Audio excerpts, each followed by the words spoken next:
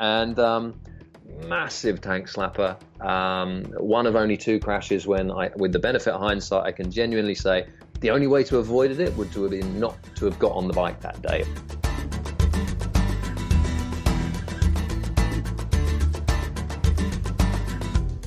This is the Adventure Sports Podcast, brought to you by 180 TAC. Get out there and have some fun. Episode 219. Warren Pohl is back to talk about motorcycles and the Ultimate Biker Challenge.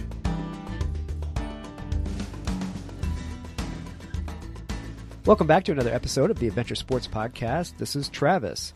So on today's episode, I've got Warren Pohl, and you guys probably remember hearing Warren on episode 204 with Kurt. They talked about ultra marathons and Warren's company, 33 Shake. We're going to talk about 33 Shake in a little bit, but I wanted to talk to Warren about motorcycles. As you guys know, this is my big passion, and if it's on 2 wheels and it has a motor, I'm all kinds of into it. So Warren, motorcycle journalist, entrepreneur, ultra marathoner, you have quite the adventurous lifestyle. So welcome back to the show. It's great to be back, Travis. This is, and I'm really looking forward to diving into motorcycles, because that is a subject that I don't get to geek out about as much as I used to, and I'm missing it a bit. Well, let's do it, man. I love talking about motorcycles too, so it should be a fun, quick chat. So first of all, when it comes to motorcycles, I absolutely love to hear the story about how people got into motorcycles. I got into it as a kid, riding a little Trail 50, and then ultimately up to a Honda Passport when I got my motorcycle license. That was the first vehicle I got to actually drive on the road with. Were you an early adopter as a kid, or was it later in life when you finally got into motorcycles? For me, it was in my blood before I even knew what it was. And we had in the house that I grew up in, from where I was born, the guy next door had a scooter, a little Honda Cub, and me, age 1.5, 2, was obsessed with it and had no idea why, just drawn to it like a magnet. And one of my first words subsequently became motorcycle. And the obsession never, ever went away. My parents dearly hoped it would. Not that they were unsupportive, but they were not, let's just say they weren't positive on motorcycles at the time. And not having a background in them, they didn't really know how I could, they weren't keen to encourage it in any shape or form. So they hoped that would go away. And it completely didn't. And my job at the local garage finally allowed me to scrape enough money together when I was 17 to buy a 125cc road legal dirt bike, a Kawasaki KMX 125. And I was away. I had, 14, 15 years of being obsessed with motorcycles and unable to express it in any way. I had a lot of time to make up for. And I really got stuck in from that moment onwards. Yeah, I'm sure. So your foray into, you have the interest, but your first foray into it is actually a street legal bike. How did that go as far as the learning curve? Did you have it doesn't sound like you had any kind of lessons or training before getting into it. So they had just introduced what's called compulsory basic training in the UK, which is going to date me as old to plenty of people, I'm sure. So I had a day of riding around some cones. I had illegally, that's a very strong word, but I'd borrowed my mate's 50cc moped. I'd learned to ride that in the garden and then ridden that around on the road a bit. But yeah, I was as green as they come, and I'm sure I was very lucky on a number of occasions. But nothing untoward went wrong other than my own stupidity, or let's say lack of knowledge. It was a few weeks in, and I got new tires for my bike, and I thought, new tires, that must mean the finest grip in the world. So I'm going to see how far I can really lean this bike over. And 4 corners later, obviously, I was underneath it because, as anyone who does ride motorbikes will know, brand new tires are the slipperiest thing on earth, and you might as well be riding on ice.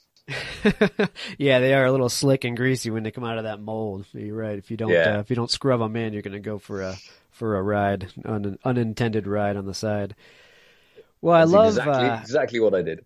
Yeah, I love hearing about how people adopted it as kids and how we look over at the neighbor and you think, oh, that's the coolest guy on earth because he's got a motorcycle. I have a little boy next door, and every time I bring out one of my motorcycles to wash it or get ready to go on a ride, a lot of times I'll look over and there he is standing in his bay window just looking out, and you can tell, that kid's going to be a motorcycle rider someday. So it's just there, isn't it? Some kids you can plonk them on the seat of a motorcycle, they have no interest. It's like nothing is registered. Others will be dragging you to the garage to get on the motorcycle, even if they don't really know why. And that's I was the latter kid, and clearly you were as well. Yeah, absolutely. So your 125cc dirt bike ultimately brought you to racing somehow. How did you end up racing motorcycles after that? Well, that really came about through the journalism, which came about through the motorcycling obsession, which was I was just leaving university and I'd had a few bikes by then, all fairly small, obviously. And a friend of mine said to me in the pub one night, he said, if you could have any job in the world, what would it be? And that was a revelation. I'd never looked at a career like that before. Careers advisors don't teach you to think like that. I thought, wow, yeah, if I could have any job, I'd be one of these motorcycle journalists who are in these magazines I'm always reading, because they get to fly all over the world. They ride all of the best bikes and they just appear to live and breathe motorbikes 24/7. It's perfect.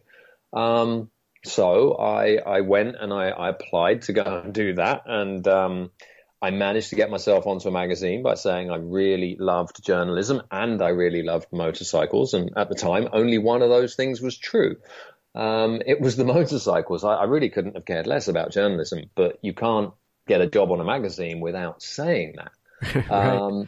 And as it turned out, I did love journalism. Who ever knew? And that turned out, that was that really formed the biggest part of my career before we formed the nutrition company. But when you work on a motorcycle magazine, I worked on a couple. I'd ended up on one called Superbike, which was a sport bike magazine, very focused. And I was on track a lot, testing. I was riding loads of superbikes. I was meeting a lot of people who raced. I was meeting a lot of the professional guys. And it just it was only at that stage one step away from what I was already doing. And what do you know? Suzuki were running a ludicrous one-make series for the Suzuki 1200 Bandit. It was a race series that was going to follow one of the national championships around as a support race. And these mildly converted Suzuki 1200 Bandits, it was like a fleet of bombers going into turn one. And I think they were about as easy to steer. And that was my first season. I came back from holiday and the editor said, you're going racing next season. And that was it. I got the ticket, and he put me up for it. And I will always thank him for that, because that was my foray into racing. And I got 3 glorious seasons beyond that on various bikes, and just one of the most powerful experiences I've ever had. It was phenomenal. Wow. So your racing career started out on a Suzuki Bandit. I've never ridden one, but my understanding is we kind of look at them as maybe an entry level or a poor man's sport tourer. That's kind of how the bike is set up. Not so much racer, huh? Not so much racer. No, you're absolutely right.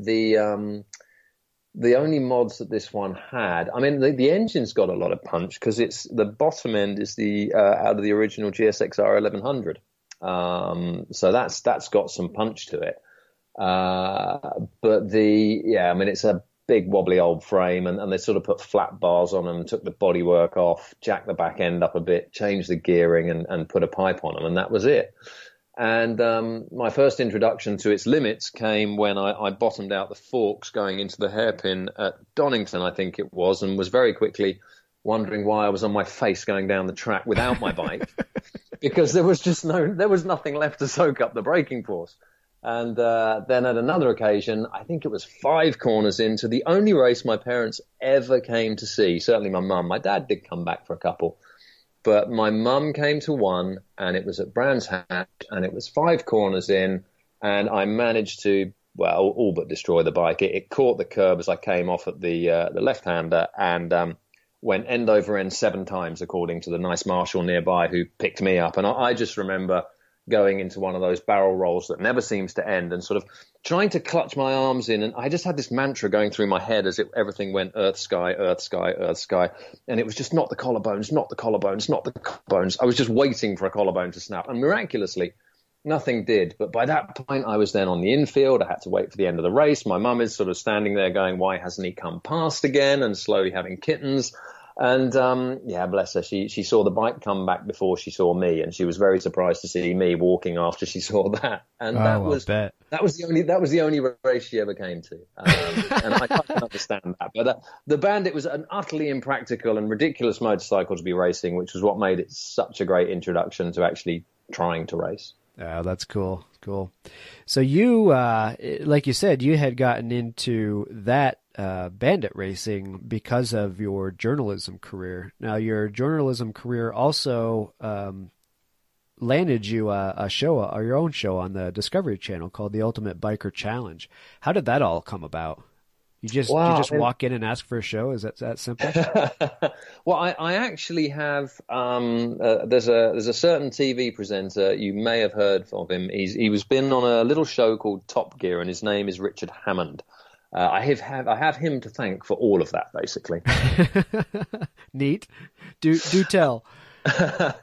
So before Richard Hammond was incredibly famous and had the best job in the world on Top Gear, he was incredibly unfamous and had one of the worst TV jobs in the world on a very low-rent cable channel that nobody watched, really, because even though it had a lot of motoring programming, after 9 p.m. at night, it switched to adult programming. So most people were kind of waiting for it to change. And so Richard Hammond was on this channel. But then he got this job on Top Gear, and I can't think why for the life of me. He decided to take the Top Gear job over the late cable, and that left a vacancy. And because I had been pestering them, because I just figured that a lot of motorcycling TV was awful, and with the naivety and energy, shall we say, of youth, I figured, well, I can definitely do a better job, despite having no proof that I could. I've been pestering them, and I got that gig. And what that meant was that I was able to practice walking and talking and, you know, getting used to how TV worked pretty much while nobody was watching. And when the opportunity came along for the Discovery series through a friend of a friend, because the motorcycling world is small, so plenty of people I knew that this show was happening. They weren't involved in TV, but someone knew someone who'd heard about it, and they'd suggested me and gave me a phone number, and I went along and did a screen test, and bingo, lucked out and landed that job. Oh, that's cool. Well, I think you did a great job on that with the Ultimate Biker Challenge, and from the clips I saw, I think you would have been great on Top Gear. They might have looked at you a little bit harder, I think. That's very kind of you to say. Okay, so now we're on the Ultimate Biker Challenge. We have our own show. Give me the format of the show, or give the listeners the format of the show. What was the whole point of the show, and what is it that you did? Well, so the format of the show was that I would take on a different motorcycling race or event in a different motorcycling discipline in a different country in every one of 12 episodes. And thus the roller coaster ride begun. Okay, so they have you going all around the world trying different types of races and stuff on motorcycles. I was looking at some of the clips, and I came across the Erzberg Rodeo in Austria, and I was blown away, by this race, or this enduro. It's really a time trial, I guess. Because you guys just pounded yourselves. I mean, we're talking about over 600 competitors, all trying to race this time trial out of this insane mine in Austria. Tell the listeners a little bit about how this thing came about and what the race is like. It was truly intense. Yeah, the Erzberg is a true one of a kind. It may not be the most extreme enduro in the world, I don't know, but if it isn't, it's certainly up there.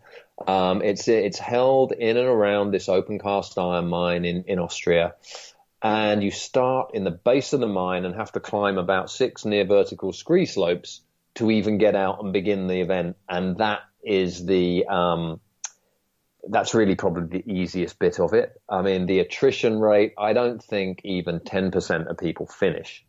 And it's a world-class field and a lot of very seasoned amateurs as well.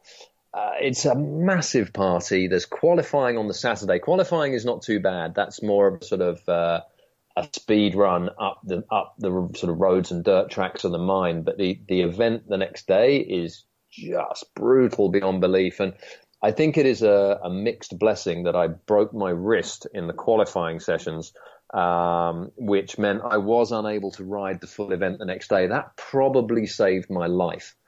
Although the hospital in Austria didn't diagnose the broken wrist. They reckoned it was fine. And it took until 9 months later for several specialists later and a Harley Street's top hand surgeon took one look at the x-rays and went, well, I can tell you why your hand's still not working properly. It's because you broke your wrist. But by that time, the series was done. So I did the entire series on a broken wrist. Oh, I'm sure the producers appreciated that. You just ride this one out, Warren, to take care of your broken wrist. I think the producers were slipping the specialists a few backhanders, Wow, it's intense. I imagine there are some shows that you filmed that you're in true pain. I think it was very good experience for getting out of my comfort zone. Because whereas the circuit racing had sort of pushed me another level, but I was doing a lot of track testing already, so it was kind of one step forward. And whereas it was road bikes versus race bikes, the differences were small. But during this series, there just wasn't one where I could relax. So I got thrown into the Erzberg. I had to ride. I rode in the Ice Speedway in Sweden. And for anyone who hasn't seen that, that's like riding. It's a bike with no brakes with 100. I don't know, what are they?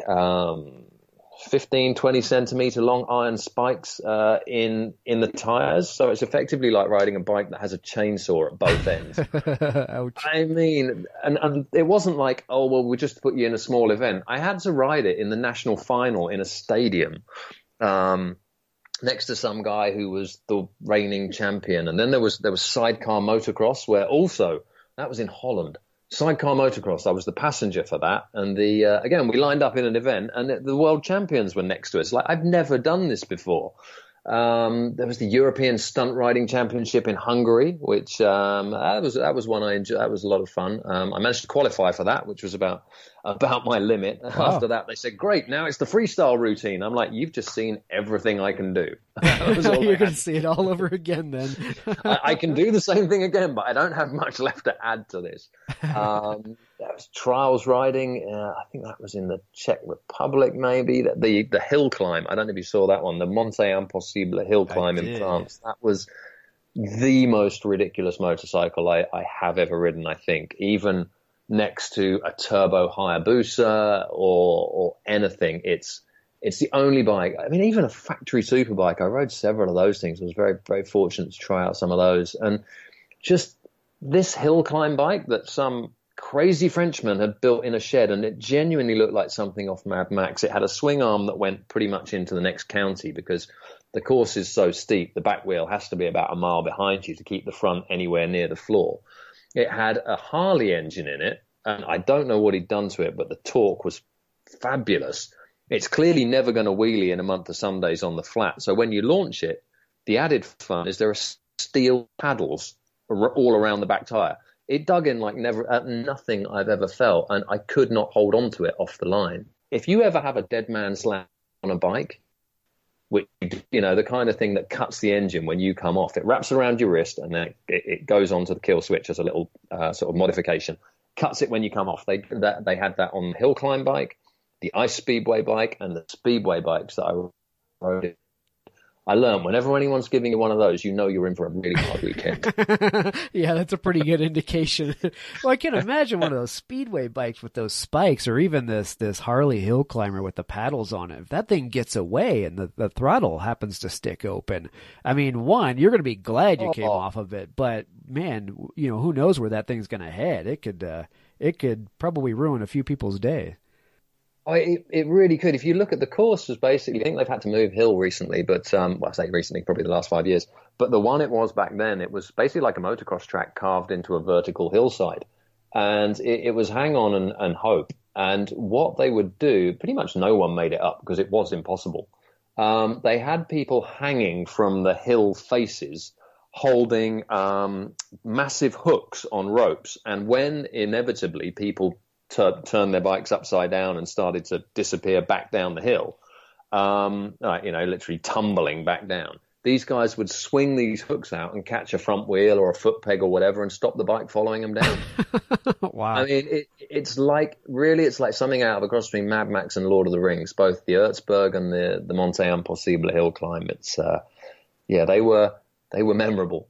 Wow. A lot of safety considerations factored in on that sanctioned event. Actually, the guy who won it, he was American. I'm trying to remember his name. I'll dig that out for you, but he was great. They was him and his dad and his brother, and they were just super. They had a really slick setup, and he made it look almost made it look easy. I'm 99% certain he won the event that day. Wow, that's cool.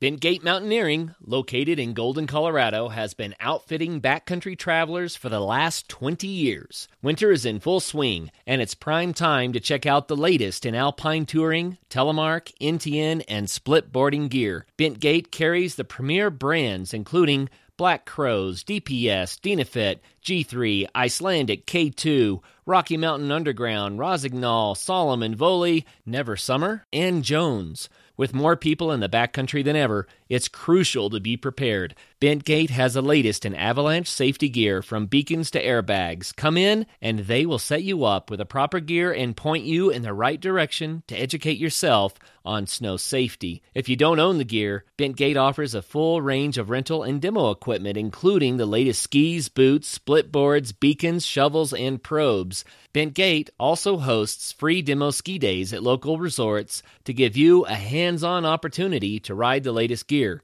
Be sure to check bentgate.com for their full product selection, as well as updates on all of their events. This is Colorado nature photographer John Fielder.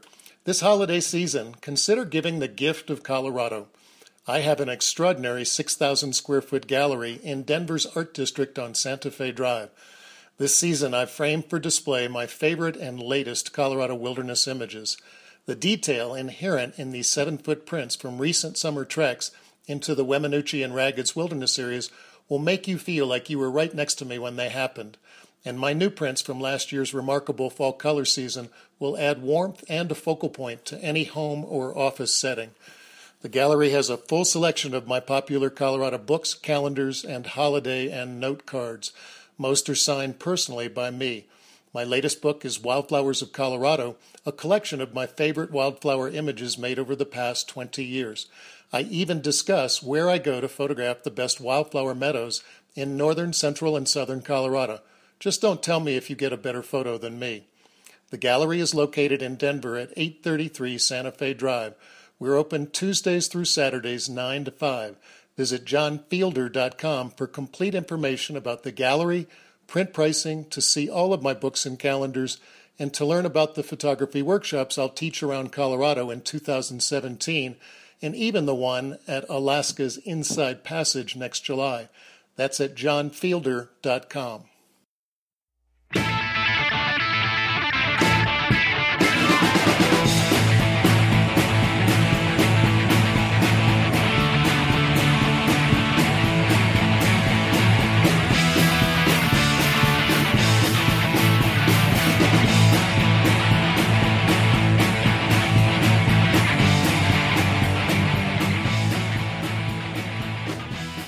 So doing the Ultimate Biker Challenge, what would you say was the most difficult thing that they had you do on that show?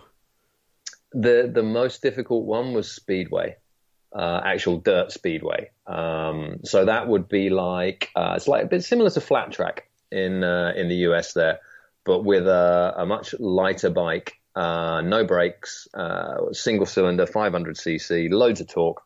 But when you see Speedway, it's on a dirt oval, and it looks like Obviously, the back lets go, and then you drift the bike on the throttle around the corner, power down the straight, drift it, power down the straight, drift it. All very simple. You would assume that the front wheel grips while the back wheel doesn't. And clearly that's not true. Neither grip. And so it's only your body position and ability with the throttle that keeps you going. And it's all but impossible. And the only way to accelerate my learning curve enough to be able to take part in the event that I was due to take part in with 24 hours of practice. Actually, no, I lied, 48 hours of practice. So I had 2 days, was to crash repeatedly. And they counted them up in the reel afterwards. It was 27 crashes in 2 days. Oh, wow. But the best moment, and bear in mind, this was in Poland, in a place called Gniezno, which is a little more remote than some of the bigger cities. Not tiny, but not big. And the guy who was coaching me didn't speak any English. And I don't speak any Polish. So, a lot of gestures. But the one thing he did say to me repeatedly, as I dusted myself off and got up yet again, he'd come over and make that gesture that any biker would recognize with his right fist. And he would say, "More gas." And I knew I was getting somewhere when at one point there I was, I'm drifting, everything is sideways, I'm on the throttle, and I can feel that it's starting to go and I'm not going to get it back. But for some reason, everything went into slow motion, as it does when you're falling off. And I had enough time to think, well, I've just more gas. And I kept the throttle open. I kept it open. But then I was going backwards, but I'm still on the bike. And I just had to let go of things, and the bike disappeared sort of over my head, and I went into the bales at the side. And as I dusted myself off and got up, he came over to me smiling, and he said, "Less gas." Yes, I'm getting somewhere. This is a effort of trial and error for sure. It really was. That's awesome. All right. Well, I saw that you ran in one of the early GS trophies for Britain. Is that right? I did, yeah. 2010 that was. That was my last competitive outing, I think, on a bike. Was it? Okay. So this was for Team Britain. And the interesting thing that I noticed was what you guys were doing them on F800 GSs. Is that, and they didn't, so I didn't realize they didn't start out on the R1200. Absolutely not. No, it was F800 GSs certainly the year before I did it. They were running it, I think, every 2 years at the time. So 2008, 2012, they were definitely on 800 GSs, which is that's what we had. And I was lucky enough to get through 2 of them. Wow. I would, that's what I read is F800 GS, and I'm thinking I would much rather that in the GS trophy than the big one. But so how is that? What was your experiences from running the GS trophy? You guys won, didn't you? We did. I mean, that was another experience of a lifetime because it was the journalist ticket again. So there was Team GB, all the teams, riders. It was amateur riders from each country, who then went through a series of heats that were held nationwide in each country to find the best 3. And then those 3 would get to compete as Team GB, and each team had an embedded journalist. Now, the journalist clearly had to know one end of a bike from another because he had to ride with them. And what we then found when we arrived, which hadn't been made clear to me, was that journalists were also going to be scoring some points, and you had to come in at the same time as your team, so they're not going to wait for you. Oh, so really? Effectively, there we are. I am an embedded journalist. I'm not scoring as many points as the rest of the guys, but I got to keep up and I got to keep my end up, and they're all really, really good. And it was another accelerated learning curve. I'd ridden off road. I didn't even have a car till I was 30. I'd spent so long jumping on and off different bikes continually in different situations for like 10 years by then that it wasn't a big drama to adapt, but it was a massive, massive step up for me. We were doing days through deep sand. So this was in South Africa. We started in, if I remember, Johannesburg, and we went down around South Africa, down towards Swaziland and Mozambique. And wow, what a way to see a country. Through the countryside there, quite literally we had to stop at one point because there were elephants crossing the trail, so we couldn't get through there. There were some long days in deep sand, and wow, that's not an easy one to learn quickly when you need to just get a move on. No, it's not.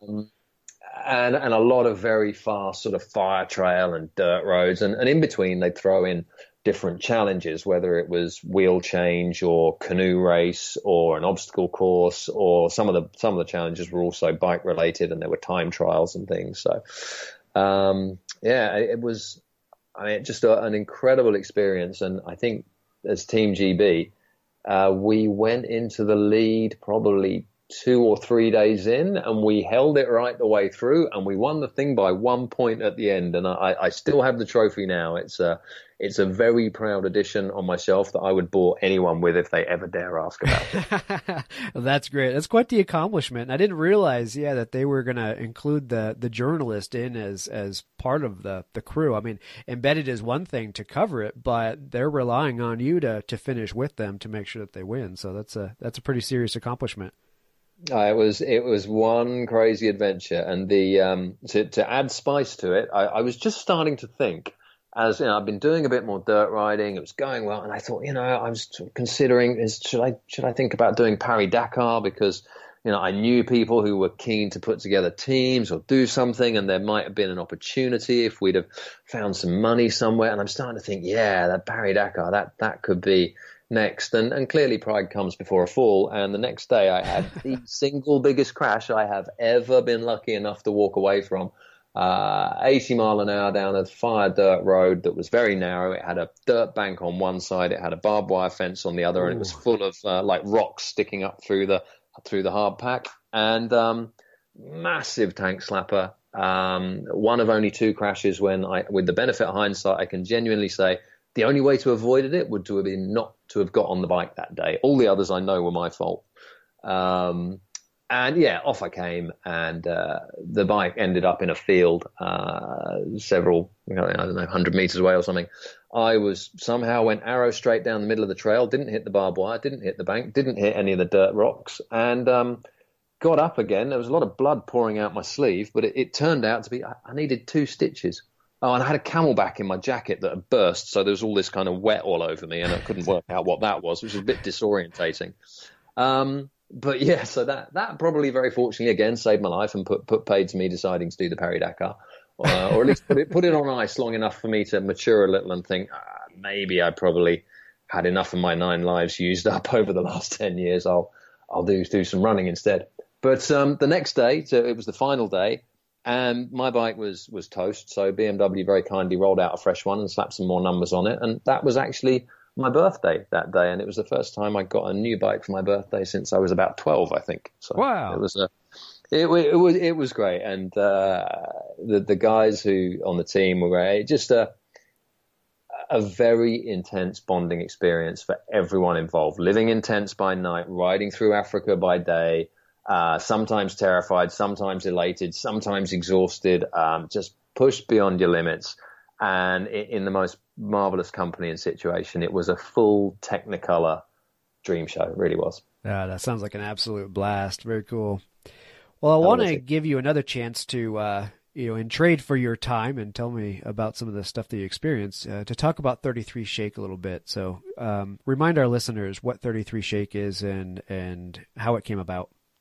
Yeah, sure thing. So after the motorcycling and the journalism, everything, and there were a lot of things going on there, but I got into running ultra marathons, and I think that's because I just through the racing and through the biker challenge, I'd sort of kept pushing myself to do new things, and I was looking for the next new thing unconsciously, and ultra marathon running came along, and I started doing that. But as I did, and I got very seriously into it over the last 7 years, I'm doing sort of 5-6 races a year, anywhere between kind of 30 and 80 or 100 miles, normally in mountains. That's the kind of thing I like to do, running through the night, stuff like that. But nutrition is a very key part of that. And long story short, there was nothing I could find or my friends could find that didn't make us feel awful and perform worse. So I started looking into, as a journalist, what's really in a lot of sports nutrition, and I really didn't like what I saw. It might as well have been soda and candy and stuff like that, and that would explain why people didn't feel great using it.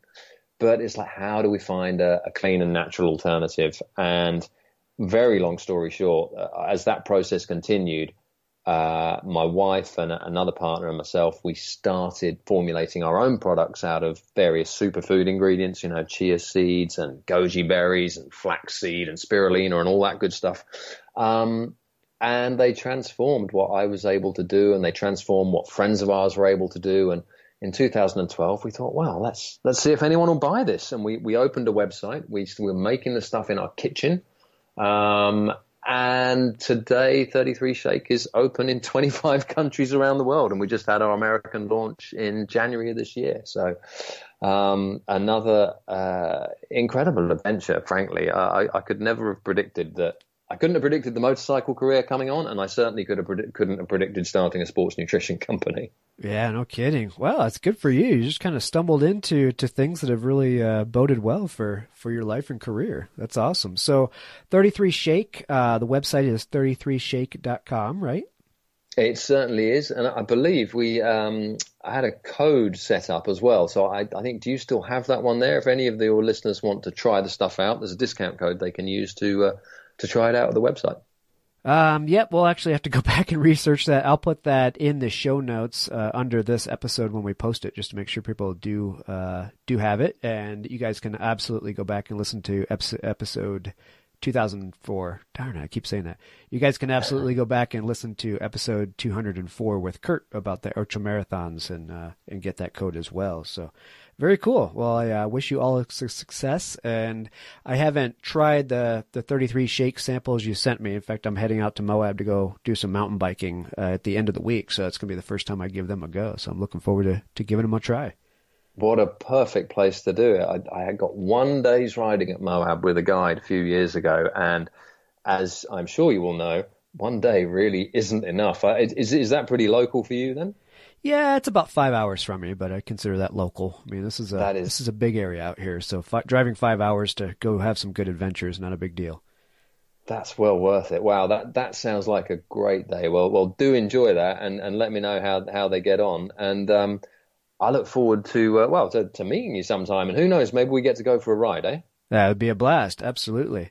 Well, before we cut out and I'll let you go, I do want to see if I can't squeak in a story about a certain Rolls-Royce Phantom across South America. I was pretty intrigued with this one because normally if you see that title to an article, you're probably thinking a nice, smooth, paved road, to enjoy a nice luxury car. But that wasn't quite the story behind this one, was it? No, that was not. That one was... journalism doesn't pay well generally. It's not a job. Freelance journalism particularly is not a job you go into for the perks. Oh, sorry, not perks, for the security. But if you want to grab it by the horns, it's got a hell of a lot of adventure it can offer. And this was one of the peachiest gigs, and that's even after the season's racing or the stuff with the GS Trophy or things I've done in Mongolia or Antarctica. This was a program sponsored by Rolls-Royce. So basically Rolls-Royce provide the car, and along with, there was an agency I was working for at the time, they would provide a very small team, quite literally, one writer, one presenter, ideally the same person. So that was me doing both those jobs, one cameraman, one photographer, and one support car. And then we go and create this adventure. And what we did was we took it around the route of the Paris-Dakar in South America. It was the year the race was moving to South America between Argentina and Chile. And we had like 10 days in a car that cost significantly more than my apartment, driving around South America. I mean, just here's how surreal this was. We were flown business class to Argentina, and then on arrival in what is certainly the poshest hotel in the capital city there in Buenos Aires. It's called the Alvear Palace Hotel. I had my own suite. I had my own butler. And my butler came to me in a moment in life I will never forget. And she knocked on the door, female butler, knocked on the door. I opened the door. Mr. Pole, your Rolls Royce is ready for collection. Wow, you don't hear that too often.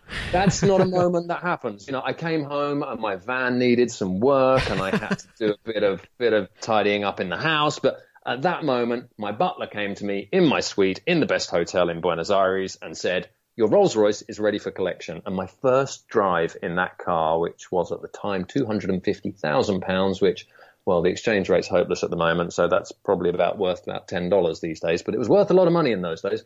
£250,000 car. I drove it through, there's a 6-lane highway through the center of Buenos Aires, which is known as one of the busiest streets in the world. I had to drive it through there in rush hour. That was my first drive in the car. And from there, it was an unforgettable 10 days taking this thing around through Argentina and Chile, over the Andes. And we off-roaded it in several places. It does have a sort of, there's an automatic switch that will raise it several inches for getting over speed bumps and things like that. But that turns out to be really helpful off-road. It kind of just floats. And we didn't wash it, which was part of the gig, because Rolls Royces are always seen pristine. And they're tough cars. They're incredibly well-made pieces of engineering. You know, you're paying for them, but they are tough. And this thing kind of looked like a builder's van by the time we were done with it. People were doing double takes. It was perfect mechanical condition, but filthy, just full of sand and dust and everything else. And another pinch yourself moment. And I was, like I said, gave that back, flew home, and got back in my van and thought, that's a little bit different.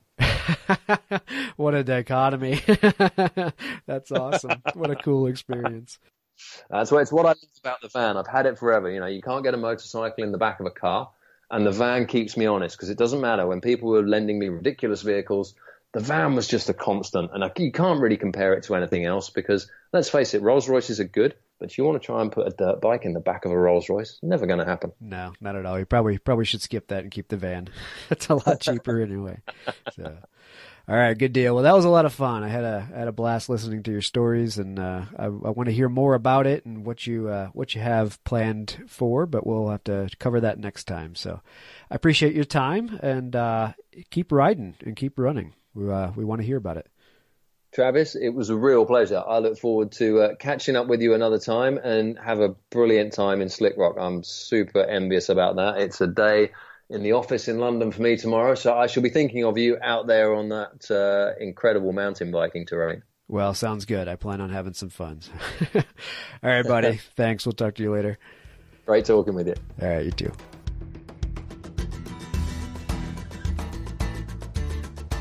While doing your holiday shopping this season, be sure to stop by 180tac.com and pick up a camp stove for the adventurer on your list. The 180 Stove and 180 Flame are made right here in the United States and are sure to make your loved one a happy camper. Visit 180tack.com today.